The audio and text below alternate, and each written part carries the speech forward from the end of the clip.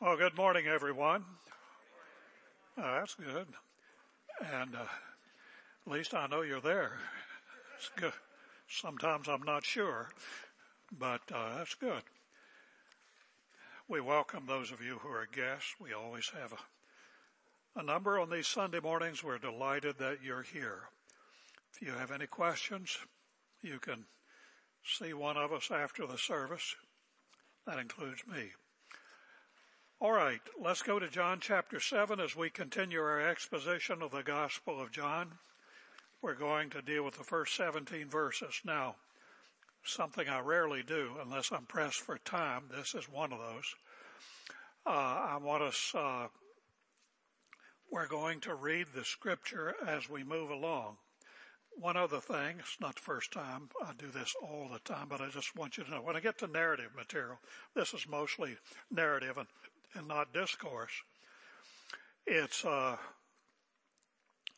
one of the things that I often do, because it's just, though I've told you this before, it's just my eyes when I come to Scripture. I'm always, one question is, what does this mean by what it says? The other thing is to make observations about contemporary significance of what we're reading in history. This is a classic passage for that. So let me read the first several verses of John 7. We want to get through verse 17 if possible. I really want to get through verse 17. And after these things, going back sometime to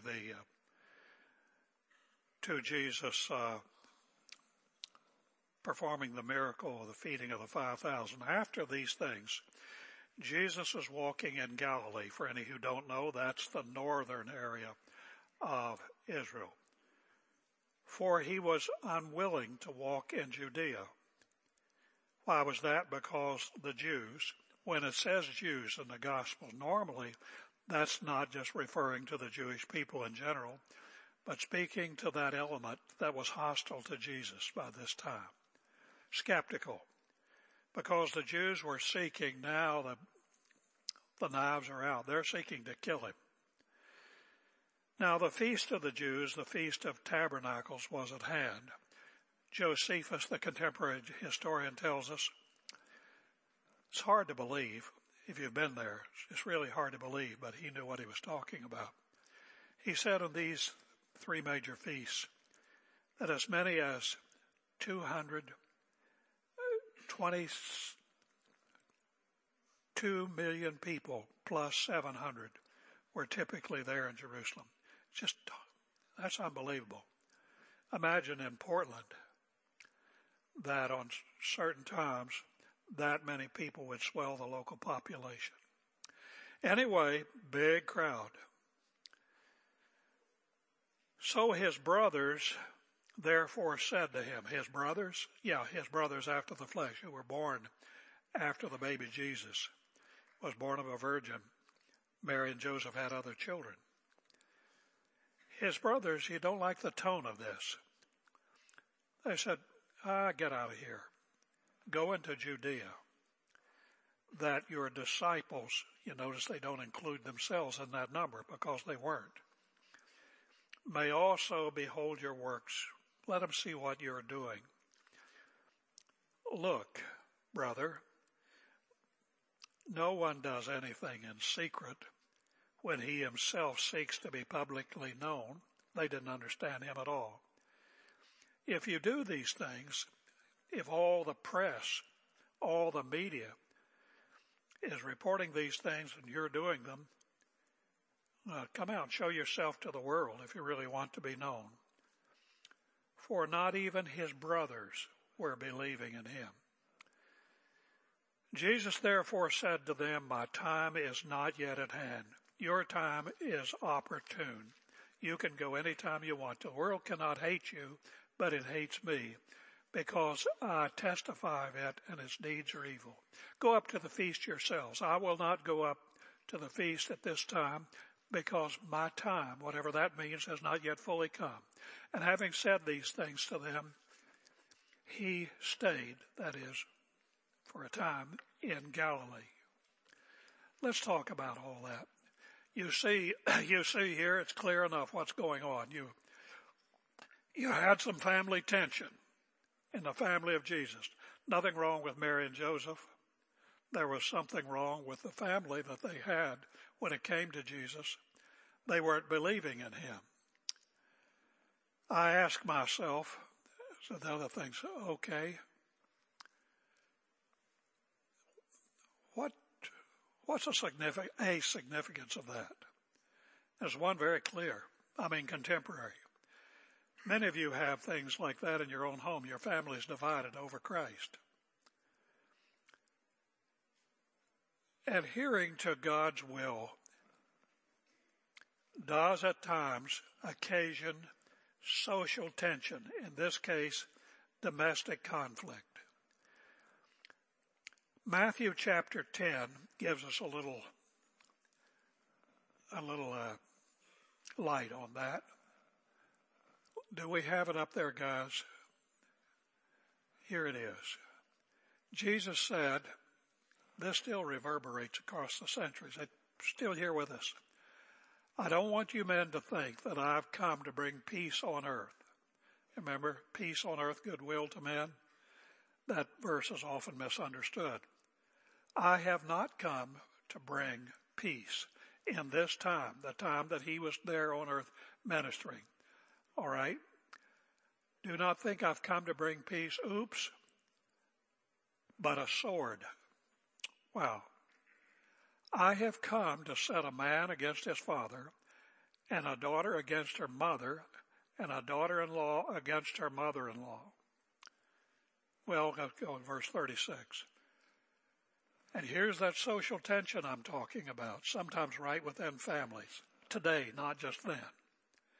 A person's enemies will turn out to be those who are of his own household, oftentimes. Well, Jesus does not mean that he, Jesus Christ, initiates those conflicts within our families and within our general circles of what should be friendships, employees. But he is oftentimes the occasion of them. He does not cause these divisions, but he's the lightning rod that attracts them. And he attracted them within his own family, which at this point was unbelieving. I said at this point. James, his brother, later turned out to be the head of the church in Jerusalem. Now, this verse explains why Jesus is confining his ministry at this time to the northern regions of Galilee.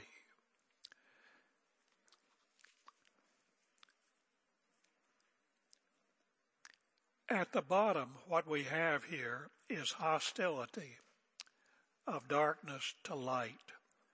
The forces of evil seek in every generation. This one, we can see it rising like black clouds. They seek to suppress what is good. In this case, embodied in him who is the source and sum of all goodness, the Son of God in the flesh. Folks, I'm telling you, this is very important for every man and woman in this room who knows Jesus Christ. Don't just think we're going to coast in here and out of here. Nothing has changed. We see our whole culture awash and convulsed with the same demonic influence that was affecting Jesus' family right here. Jesus told us explicitly that if the powers and pawns of darkness put a bullseye on our Savior, we can be sure they will target his servants as well. I'm saying it's here and it's coming.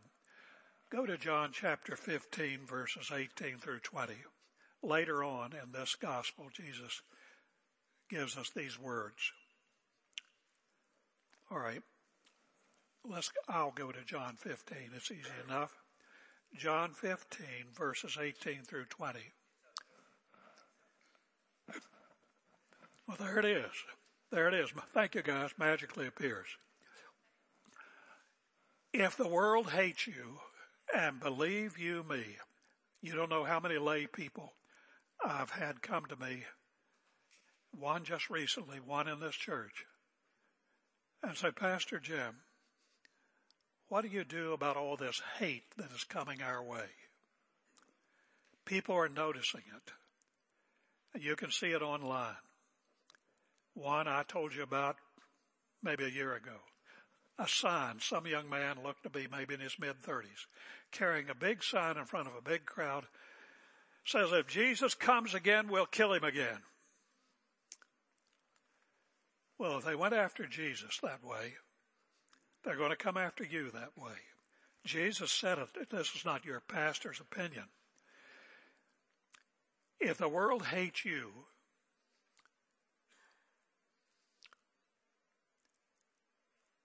I have trouble keeping my glasses and my eyes together. If the world hates you, Jesus said, I want you to know that it also hated me before it ever hated you. That's the reason. Remember what I said to you. A slave, we're his servants. A slave is not greater than his master. If they persecuted me, they will also persecute you. If they keep my word, they will also keep yours. Not a verse, but a point I made last week. If people resonate with Christ, they will resonate with you. If they don't, they won't. And that's what's happening out there. But all these things they will do to you for my name's sake, because they do not know the Father who sent me. Well, that's what's a boil out there. What God appears to be doing is what he's done before. He's just kind of pulling back the safety fences and letting the demonic, to a certain extent, have its way. And just as the devil came after our Lord Jesus Christ, thinking to destroy him by putting him on the cross, so he's going to do to us, the church, the Christian church, not just here. Let me explain something. Many of you and others ask me all the time, I get notes radio, do you think the Lord's coming is near? And of course everybody expects me to say, oh yes, I really do. First of all, a disclaimer. I do not know, nor does anyone know. If you hear anyone say it's near, they don't know what they're talking about. It doesn't mean it's not true. But I can tell you what is happening, and I've explained this many times. This much I know. In America, we have lived for most of our career, or most of our history, national history, we've lived in a cocoon. Things have been very abnormal in America. Our country has been largely protected by the good, gracious, providential hand of God. Yeah, we had a great Civil War, and that was awful. And then we went through World War I and World War II, and the Korean War and the Vietnam War. None of those compared to what is going on, for example, in Europe and other parts of the world, what's still going on. My point is, and I do not mean this as a put down to our congregation, it's a put down to me as well, we're soft. We're very, very soft. And we don't know what suffering really is. Now it appears that this country has been begging for judgment. Just begging for it. Do you realize just this week, one of our government agencies, I don't remember, got in front of a law that in California would allow you to kill a baby 28 days after it was born?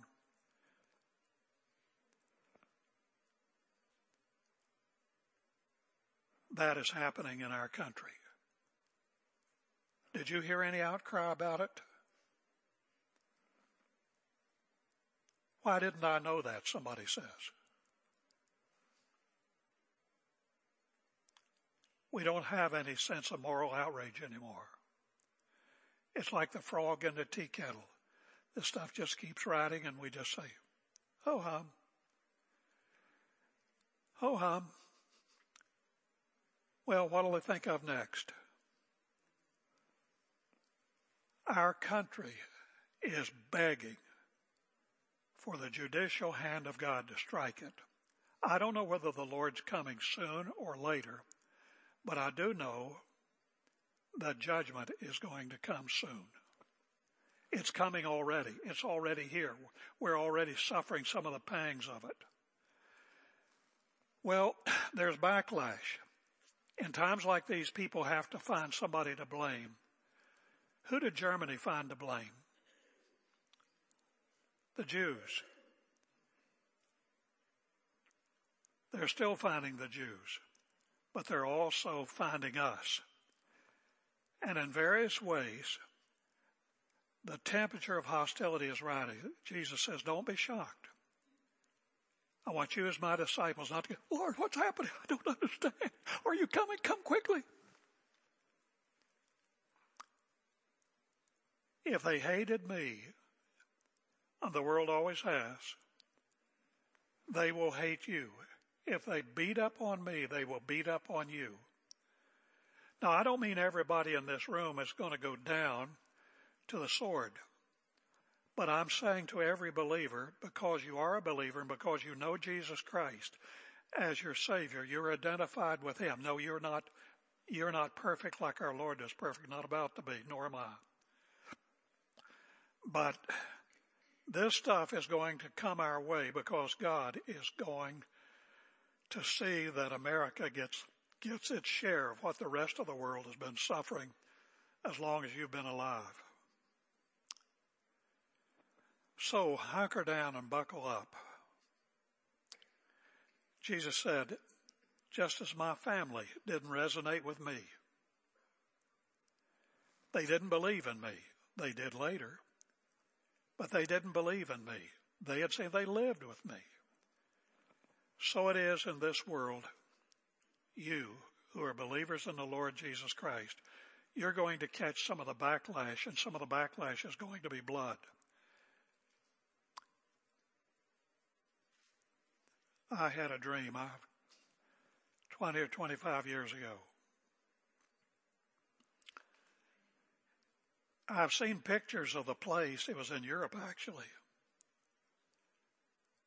I think it was the site of the Bastille in French Revolution. I was in jail, and I remember they came for me to drag me out. Some of you will remember this. The dream was to drag me out to kill me. I don't know how many other, you know how dreams are. I don't know how many others were in the bloodshed. And what got me as I came out was not the fact that I was going to be killed. I've got as much coward in me as the rest of you. But that's not what shocked me. What shocked me was the people just gnashing their teeth over me. And I would just think, what did I ever do to them?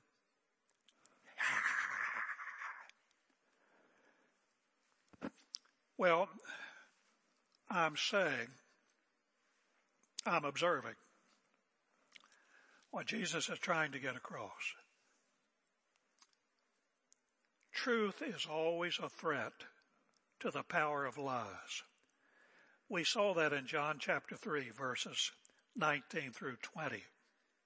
It always has and it always will be. Let's go back to that. Jesus is talking about the judgment. This is the judgment. Light has come into the world. That light is preeminently capital L-I-G-H-T. That's the Lord Jesus Christ. He's the ultimate example of that. And people, human beings, this is the judgment of God upon the world. They loved darkness rather than light. Because why? Because their deeds were evil. For everyone who does wicked things hates the light. And if you are the embodiment of light, not like Jesus, none of us is there.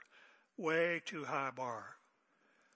But if He is reflected in you, everyone who does wicked things hates the light and does not come to the light, lest his work should be exposed. That's what light does. It exposes darkness. Next verse. I didn't have it up there. That's okay. You got the point. Well, opposition to light generally takes two forms: intimidation and suppression. In the case of Jesus and his enemies in that day, and the Gospels make this clear, the surface problem was politics.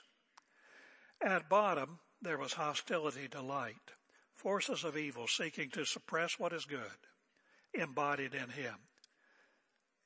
Nothing has changed. We see our whole culture convulsed with that same demonic dynamic.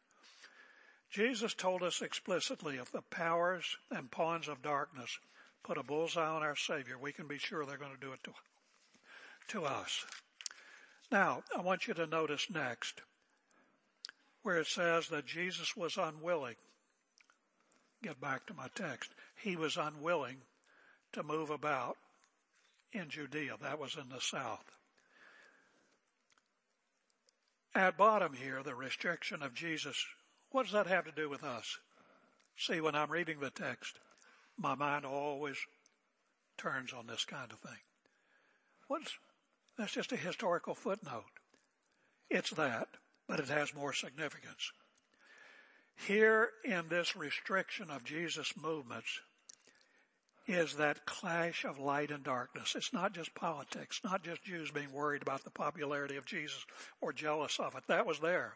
But underneath it all is something satanic. That moral hostility is the engine that incessantly clashes, that tends to drive all the surface issues and hides beneath them. For example, this will probably surprise you, but then since I first said it, I don't mean I was the engine that caused everybody to think it, but I was saying it before I knew anybody else was saying it. I've observed this for a long time, what drives things. We've got so many issues out there. They're everywhere. I won't get into the details. I mentioned one already, like this child killing, murder. Behind all of these issues, nearly all of them, maybe all of them, is a desire for sexual anarchy. What the devil do these people want in this world? It's crazy. What's going on? People, what is going on? How could they be so mindless? We all know this is stupid, don't we? I mean, you take these gender issues. You can't be serious. You really can't. Well, you've got degrees up both arms now. How can you be saying and thinking this stuff? It first hit me years ago when I was reading the British historian Paul Johnson. Really a good read. He wrote a book called Intellectuals. And he had a chapter on major intellectuals in the 20th century and some going back to the 19th century. Not people way back. People whose names most of you have probably heard. And I read with interest each chapter. It wasn't even his point. I repeat, it wasn't even his point. But most of these people, including psychologists, including some literary figures like Ernest Hemingway, you know that name. Most of them were perverts, sexual perverts. And as I say, that wasn't even his point. He just covered that along the way. And it was striking as I went from chapter to chapter to chapter. There's a common denominator here. And what do these people want, and what do they want in our country?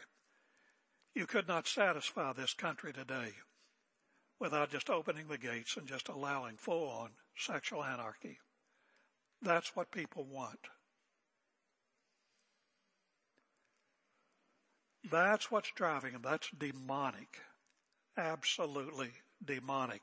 And they'll be satisfied with nothing less at the end of the day. All right. So Jesus, we note next, moves strictly in sync with his Father in heaven. Let me read those verses. Let's start again with verse 3. His brothers therefore said to him, why don't you get out of here and go down to Judea and all that? Look, no, I'll explain this further. No one does anything in secret when he himself seeks to be known publicly. Look, if you're doing all this stuff, you got to get out there in front of it. Not even his brothers were believing in him. And Jesus says, my time is not yet. What's he mean by that?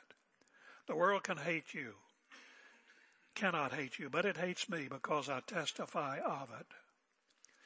So he was unwilling to walk in Judea. It doesn't say he was unable to. He was up north. Unwilling, not because he lacked the courage to face his glowering enemies in the south. It was because Jesus was determined that his every movement, he said this in John chapter 5 verse 19, his every movement would be in lockstep with the Father in heaven. It was like a mime, I've told you before. Whatever he saw the Father doing, that's something it's impossible to. Whatever he saw the Father doing, Jesus did. Father went left, he went left. Father went right, he went right. Father said this, he said that. His words and actions were perfectly aligned with the will and the directions of his Father in heaven. That's why he was unwilling to go, because it was not his time. It was not his hour. More about that. That's why we can say, I read that and I start thinking, what import does that have for me and for you here in the 21st century? Well, whatever our response or reaction is to his word, his teaching, that's precisely the response or our response and reaction to God the Father in heaven. For Jesus is what? God in the flesh. And if he is perfectly aligned and seeks always to be perfectly aligned with our Father in heaven, those of us who have Jesus in us through his Spirit, we too will seek to be perfectly aligned with him. So if I'm reacting to the Word of God, if I'm reacting to Jesus' Word, I'm reacting to the Father. Got an email from a guy yesterday, listens sometimes to my radio program. And he was asking me a long and involved question about the Trinity. Some I could track with, some I couldn't track with. Anyway, he was worried about his friend who had been kicked out of a church because he denied the Trinity. He denied the historical doctrine of the Church of the Trinity. He says, I'm concerned about my friend. But the way I read his letter, he was kind of sympathetic to him. I said, I think you're right to be worried about your friend. The doctrine of the Trinity has long been established across Christendom. And if your friend's trying to undo it all, I suspect he has a problem, and I suspect the problem is moral. And this is just a smokescreen for his real problem. Another thing that I was talking about. When people begin to object to the Scriptures, as they're doing in churches, people are just peeling off right and left. There are problems, and usually those problems are moral. They're conscience problems. But when Jesus stayed tightly aligned, as we cannot. We are not Jesus. We're not about to be. Tightly aligned with his Father in heaven. He and his Father are like that. People who are aligned with Jesus, aligned with his word, will be aligned with the Father. There's no alignment with God without being aligned with Jesus Christ. There is none. So, Jesus was trying to do the will of his Father in heaven. And in that respect, he stayed aligned with them. And that was because he knew his hour had not come. He was not hiding out up in Galilee. Oh, gee, I'm afraid they're going to get me. He was not afraid of anything. Oh, don't come for me. So I'm going to hide out up here from all the bad guys. No. The Lord Jesus had an hour. He had a time. He had a day when he was to die on the cross, when he'd give himself to his enemies without resistance. But he was not going to try to get in front of his brothers and show them something. Oh, I'll go down there. Go charging into Jerusalem. No, he wanted to be in alignment with his Father in heaven and not to take any precipitous actions. And show that he was ready to die. Let me footnote here. It's a big note, but it's kind of a footnote. Martyrdom, which means martyr is a witness. Dying for Christ is not the hardest thing, folks. You want to know what the hardest thing is? Taking a bullet for Jesus, taking the sword for Jesus. That's not the hardest thing you'll ever face. The hardest thing you'll face is living for Jesus.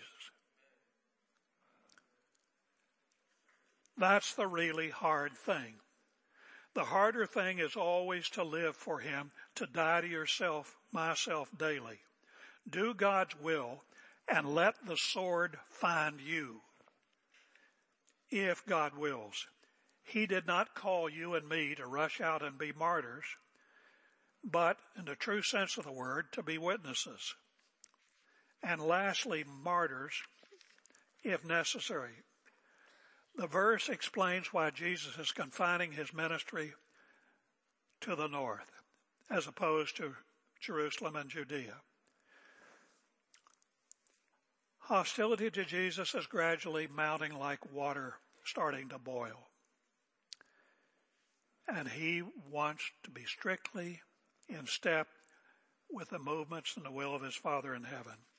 So really what we have here underneath this same old thing is a perennial opposition of forces of darkness to the moral presence of light. That's what's going on here.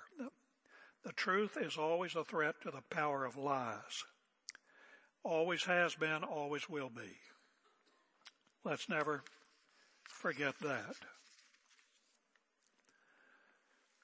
The pressure from Jesus' family to do God's work the world's way, and it happened more than once, is enormous. I read that. You can read it as history. It is history. But I look at it and I say, what significance, what does that have to say to Jim Andrews and his congregation today? It tells me what is clear, what I've always seen in almost 60 years of this ministry. The pressure to do God's work the world's way, that was his brothers, is enormous. There's always pressure. His brothers wanted him to go on an ego trip. There's always pressure for God's people and for God's leaders to go on ego trips, to go on pride parades, a chronic temptation that must be resisted. It has always been the case, as it still is today, that many Christian leaders, in conducting their ministries, want to find ways, here's the bottom line, want to find ways to share the shine with the Spirit of God and to horn in on the glory of his successes. But God has said, Isaiah 42:8, let every minister in every church remember this. God said, my glory I will share with no man. And if you want to horn in on it, you're going to get yourself in big trouble in whatever you're trying to lead. Ironically and normally, God's way is not the American way. Oh, we Americans are in love with big. That's not normally God's way. God's way is not normally the big stage or the big media way. But it's literally, my opinion, I'm going to show you in just a minute. It's literally the weak way, not the strong man way. The quiet way, the still small voice. Remember that? The still small voice, not the earthquake, not the fire. That's the American way. Not the loud or pyrotechnically. Coming here as a pastor and I've got on my brand suit. You know, week after week, all this stuff going on behind me, light, smoke, and everything else. Says I'm a star. That's a bunch of, I'm going to say it, crap. God's way is not the ballyhoo way. That's not God's way. I see that a lot in modern evangelistic endeavors. Now, where did I get that? Did I just invent that out of my own mind or some kind of envy? Go to 2 Corinthians chapter 12, verses 7 through 10. The Apostle Paul is talking about the time he had some kind of, we don't even have to discuss what kind of health issue he had, but it was something that embarrassed the heck out of him. And here he was running around in Corinth and sophisticated places preaching the gospel. And he just felt embarrassed by whatever it was. So to keep me from becoming succeeded because of the surpassing greatness of the revelations that Paul had had, a thorn was given to me in the flesh. A lot of you sitting here this morning know exactly what a thorn in the flesh is. Everybody has a thorn in the flesh, right? I'm kidding. A thorn was given me, a messenger of Satan, to harass me, to keep me from becoming conceited. All right, next verse. 3 times I pleaded with the Lord about this. Lord, this sure hurts my public image. He didn't say that, but that's what he had in mind. I pleaded that it should be taken away. But he said to me, and he says to me, and he says to the church, he says, my grace is sufficient for you, for my power is made perfect, made complete in what? In weakness. Therefore I will boast all the more gladly of my weaknesses, so that the power of Christ may rest upon me. For the sake of Christ, then, I'm content with weaknesses, with insults, with hardships, with persecutions and calamities. So when I am weak, then I am strong. Listen, what I have to say may surprise you. I have always had, from the time I was in seminary, always had a conflicted relationship with the late Billy Graham. God used him to do a lot of good. But if you know the backstory, as I do, you know that the outcome of Billy Graham's ministry, because of all the hype and all that stuff, in my opinion, did the church a lot of harm, and we're still suffering from it today. All the show. God's not big on show. All the hoorah and bombast. The way that I could get that in detail. It's still hurting us today. But a lot of people were saved. God's way is not typically the strong way, strongman way, all the lights and blast, pyrotechnic stuff. Get rid of it. In effect, his brothers were telling Jesus, I'm going to put it in my language, had I been there and been of their spirit. Hey, brother, if you really want to be known, you have to be shown, guy.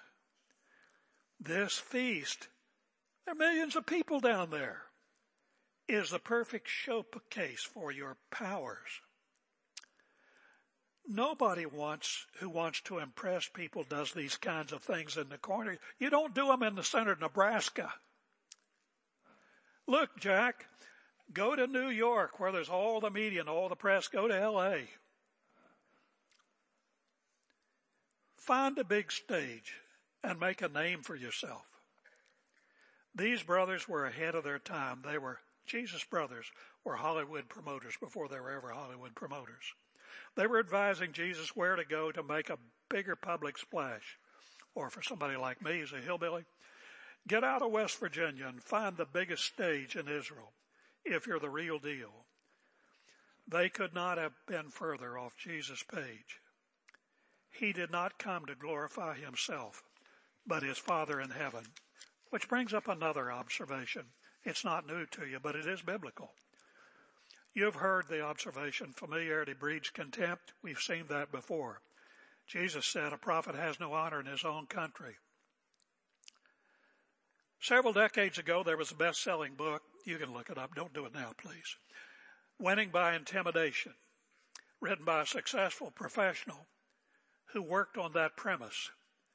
And he was saying to all us little people here in Southwest Portland area, look, any of you want to be successful? Look, you got to know how to play the game. That's what Jesus' brothers tell him. Listen, you need a different address. That's the first thing. New York or L.A. or Atlanta, someplace like that.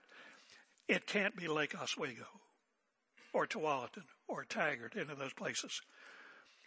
And you need a big car, really. And you need to fly in on a plane, swoop down, all your entourage getting off. Then they'll know if you're an architect, you're really among the best. Or if you're a real estate guy, you're big. You got to let people know you're big. Come with all the paraphernalia. So that's what they were telling Jesus to do.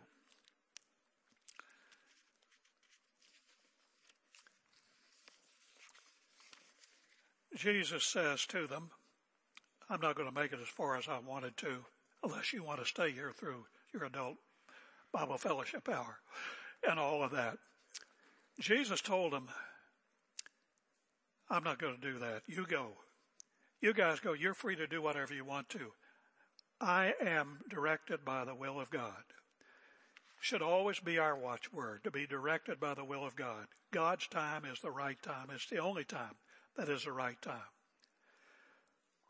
Let that always be our watchword. And something else. Probably have to close with this. You say, wait. The operation of the sovereignty of God. Listen carefully. This pastor, and I think most people in this church, we really believe in the sovereignty of God. Absolutely. But many people give a bad name to the sovereignty of God because they do not hold it in balance, in tension with another truth, and that is the free moral agency of man. That is with due diligence. Jesus was letting the Father execute his plan, but he was not going to get ahead of the plan. He was going to stay up there in the north until the Father gave him the green light. Well, I certainly believe with all my heart in the sovereignty of God. But that is no excuse not to exercise human due diligence, because that's often a tool that God uses in working out his plan. So Jesus says, I'm staying put. You can go. Go on down there. Have the good time you usually have. I will come when I get my cue from the Father in heaven. Then I will move down on the way less traveled. I will be not moving with all the pilgrims, the thousands and thousands of pilgrims. I will be kind of out of sight and out of mind, and I'll show up when the time is God's time. Well, let us always remember that. Always remember that. There is God's time, and then there is our time. I've been those places many times in my life where I kind of wanted to rush things along. But just wait. When I came out of seminary, I was in a little church, had about 50 people when I got there, had about 5 when I left. No, I'm kidding. Oh, I'm kidding. The church grew and didn't become any great big deal. And then I had troubles. And they broke my heart. And I would just constantly pray. And I had opportunities to leave. Some that on that scale would have been good opportunities to leave. Double the money. One guy goes to my mother and says, tell that crazy young man of yours to get out of there. If he will come over to Pineville, we will double his salary. We'll buy him a car and do all that sort of thing. There's something in my human spirit, in my flesh, the kind of one to rush God along. and make a move. And I had several of those opportunities, each one a little bit flattering. But they all were, I knew in my heart, I found out as I prayed, it was not God's will for me to do that. And then one day, at the end of about 7 years, I got a call from Denver. Somebody wanted me to come and teach in a Bible college there, and that proved to be God's time. And that changed the whole trajectory of my career, and I spent 21 years in academia there and then teaching in seminary. But it was God's time. Not everything went hunky-dory, but I knew it was God's time. There was never any doubt about that. In your life, that job, you may want to rush things along in your dreams, your ambitions. Wait on God's time. Pray.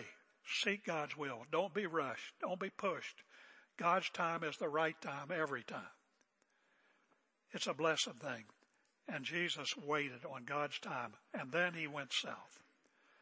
God's time is the right time, folks. But I know one thing. If you don't know Jesus Christ, right now is the right time for you to receive him. What have I got to do? You've got to recognize that you're on the wrong path. You've got to recognize that you are a sinner. That means you're lost. The wages of sin is death. Just like I was lost. The rest of us here were lost. You've got to recognize that you need to flip. You need to give your heart to the Lord Jesus. Quit being an outlaw. Before God, that's what you are. Humble yourself. Yes, I said, hey, most of us sitting here, we have, like all human beings, but maybe you have more of an inclination to be a little proud. You've been successful. You've kind of made your way. You're pretty secure. Get over it. Get over yourself. You are lost. You are a sinner. And if you keep on this path, you will go to hell. Yes, I said it. God meant it. Everlasting damnation. But you can have everlasting life. You can have life and that more abundantly. There's your hope. But you got to do something. What have I got to do? Say yes to Jesus. One time I said yes to Ossie. She just pursued me and pursued me and pursued. And I said yes to her. She said yes to me. We said yes. It was easy after that. She took me by the hand, has been leading me for 65 years, the way I ought to go. She didn't hear me. Hearing aids. It's probably a good thing. All right. You can do that right in your seat. You don't need to do any handstands. God is there. He hears everything you think. Say yes to him. Let's pray. Heavenly Father, we thank you for this good day, a good day to be before you, to sit here together to worship your great name, to thank you for all of your goodness, to thank you most of all for our great salvation in the Lord Jesus Christ and the forgiveness of our sins through his atoning sacrifice. We pray that you will move our hearts, those of us who are believers, in right directions that we've talked about this morning, that you'll also move us, our Heavenly Father, to back off of our wrong directions and to do things the right way at the right time. We ask in the name of the Lord Jesus. Amen.